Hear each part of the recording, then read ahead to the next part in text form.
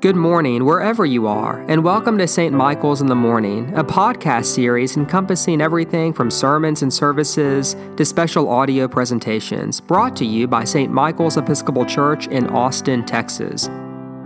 For more information or to make a donation to St. Michael's, please visit www.st-michaels.org.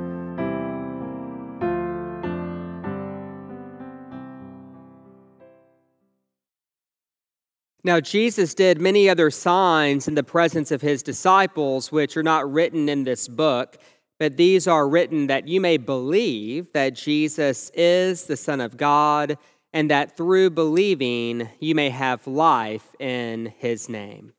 In the name of one God, Father, Son, and Holy Spirit, Amen. A few months ago, I was exercising and pinched a nerve in my lower back. As I'm sure you may know, this can be a very painful experience, and fortunately, the good people at Icy Hot have cracked the code on how to offer relief with their miraculous lidocaine patch. Fast-acting and long-lasting, our patch, says the ad, will desensitize aggravated nerves and numb away the pain. Now, whenever it comes to our body, I thank God for such patches. But as I was praying through today's gospel, it occurred to me how we often do the exact same thing with our heart. It can take the form of overwork or too much television or gossip, the fridge, the bottle, the mindless scrolling on a tablet. But as human beings, we tend to find something to desensitize the aggravation we feel, or to reach for something that can patch the heart's pain. And I say that because this is the lens through which I invite us to view Thomas in today's gospel. Because here's the thing, Thomas is devastated. He had given 3 years of his life to this movement of hope and love that Jesus began, only to see the man he loved crucified and thrown out like the trash.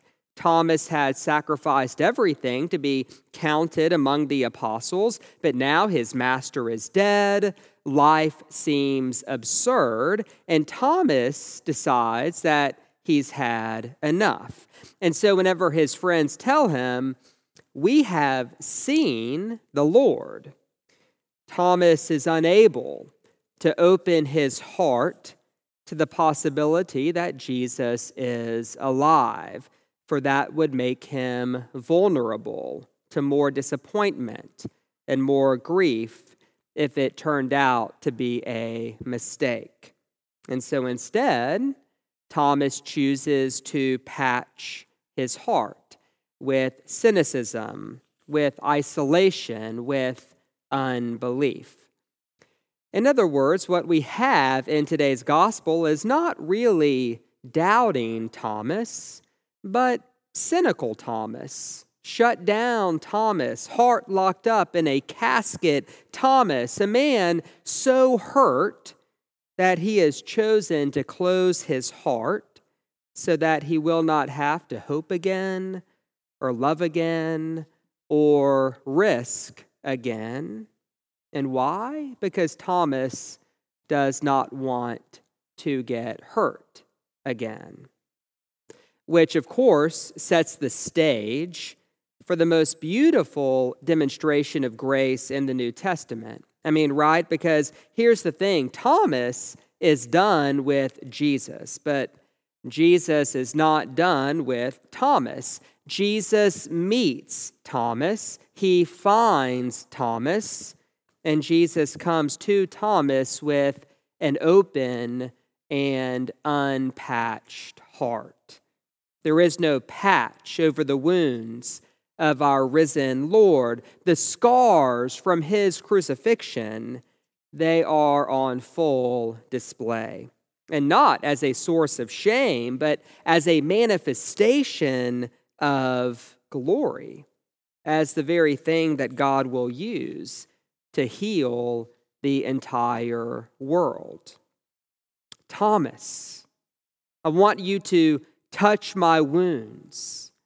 I want you to place your hand right here in my side. These are Jesus' words to Thomas. And in speaking these words, Jesus is not merely restoring Thomas's faith, though to be sure, Jesus is certainly doing that too.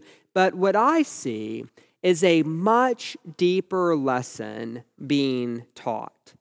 Namely, that in inviting Thomas to touch his wounds, that Jesus is showing Thomas and that he is showing us what it means to live a resurrected life, a life that can bring healing and love and hope into this world. Because preaching in and of itself will not do it, nor will acts of mercy or worship or really kind gestures or even the work we do to change unjust social structures. This is all great and necessary work, but in and of itself, it's not what unlocks the love of God and allows that love to flow into the world, because what ultimately shares the love of God is the unpatched heart.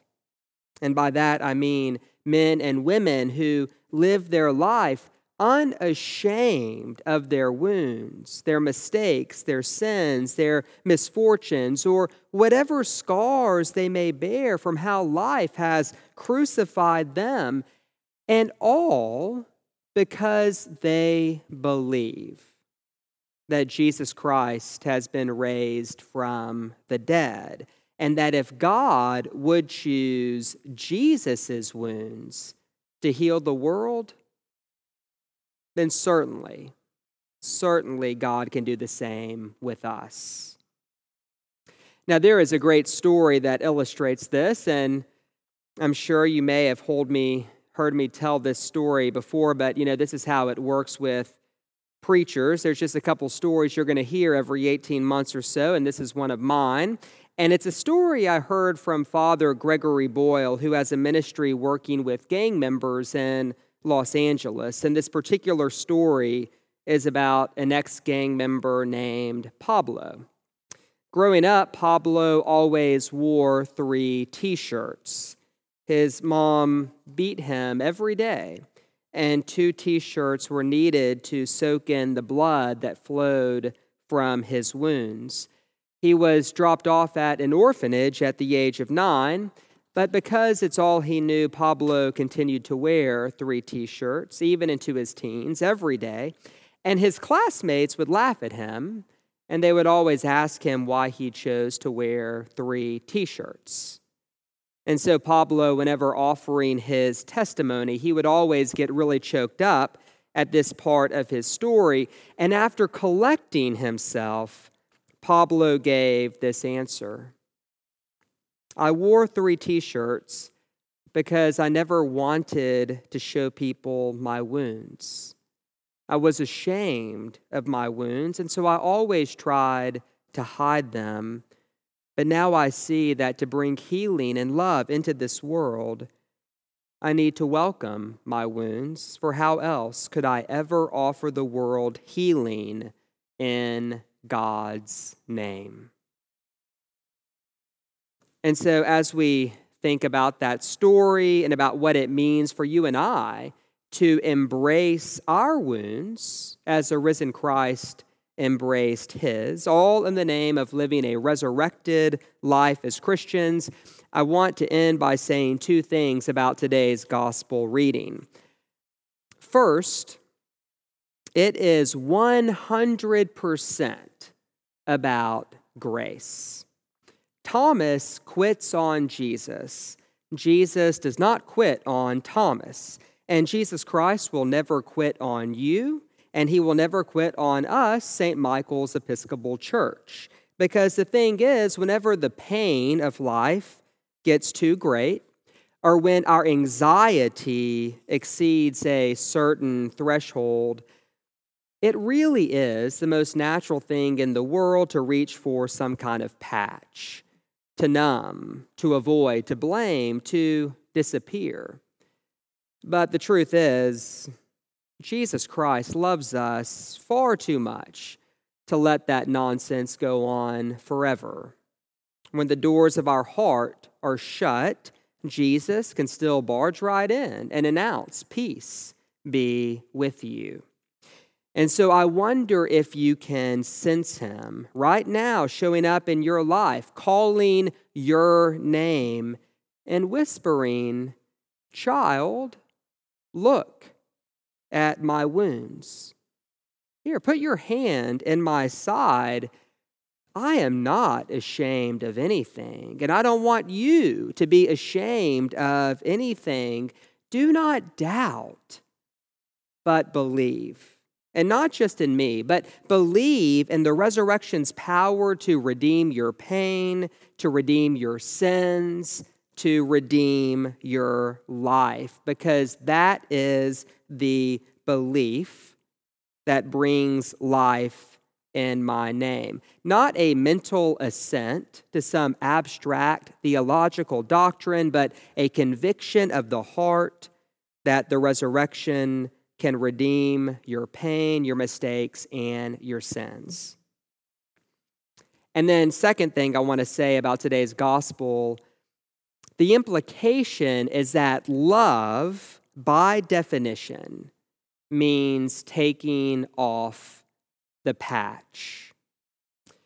Now, I understand that we all have our limitations, and so the question is never, do we get it right all the time? But rather, are we as Christians increasing our capacity to live our life with an unpatched heart?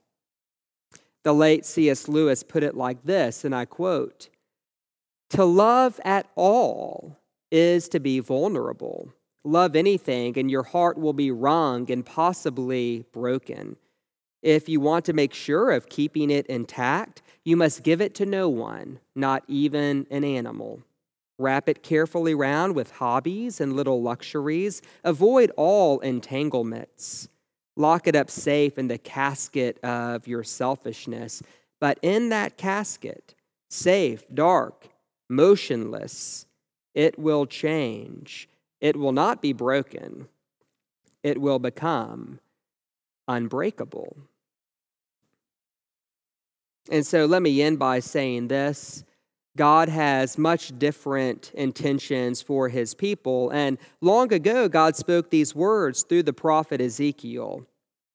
"I will give you a new heart and put a new spirit inside of you. I will remove from you your heart of stone and give you a heart of flesh." Today's gospel is just a reminder that this is really what God intends to do. In Jesus Christ, God has fully given us his heart. And if the cross means anything, it's that God's heart, which is pure love, was in fact breakable. But that out of that brokenness, salvation and love and healing has been offered to the whole world. In Jesus, God has given us his heart, and all God asks in response is that we increase our capacity to give our heart to him and to each other, even when it's cracked or in pain or bruised or broken, and that we do so trusting that the power of Christ's resurrection can take what we offer and use it to bring life to others in Jesus' name. Amen.